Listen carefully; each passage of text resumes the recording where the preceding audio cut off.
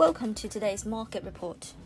Concerns remain that record coronavirus infections in India and the reinforcement of travel restrictions will act as a brake on the global economy. India, the world's second most populous country, reported its worst daily death COVID toll on Tuesday from the world's highest number of new daily cases. This has led to the imposition of a 6-day lockdown throughout much of the country, as well as many countries putting India on their banned travel list. Back in Europe, UK consumer price inflation rose 0.7% on the year in March, slightly below the 0.8% expected, illustrating that the Bank of England is under no immediate pressure to tighten its ultra-easy monetary policy.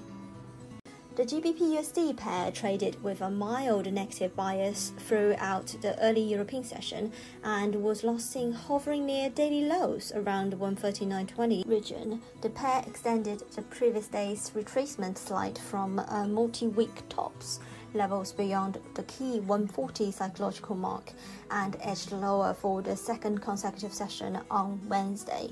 The intraday downtick, however, stalled near the 139.15 region following the release of UK consumer inflation figures and held bullish traders from placing aggressive bets around the GBP-USD pair.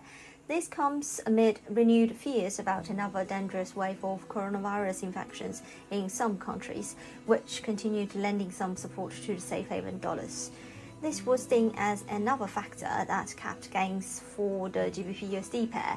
However, a combination of factors might keep a lid on any meaningful upside for the greenback and support prospects for the emergence of some dip buying around the GBP-USD pair.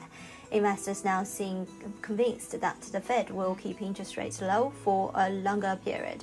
This, along with the recent sharp decline in the US Treasury bond yields, should act as a headwind for the buck. Hence, it will be prudent to wait out in the near term. Bearish traders might wait for sustained weakness below the 139 mark. Eurodollar has extended its recovery further than expected after holding the 39.2 retracement of the 2020 to 2021 uptrend at 116.95, clearing the relative ease resistance at 119.90, while the dollar index was 0.1% lower at 91.175.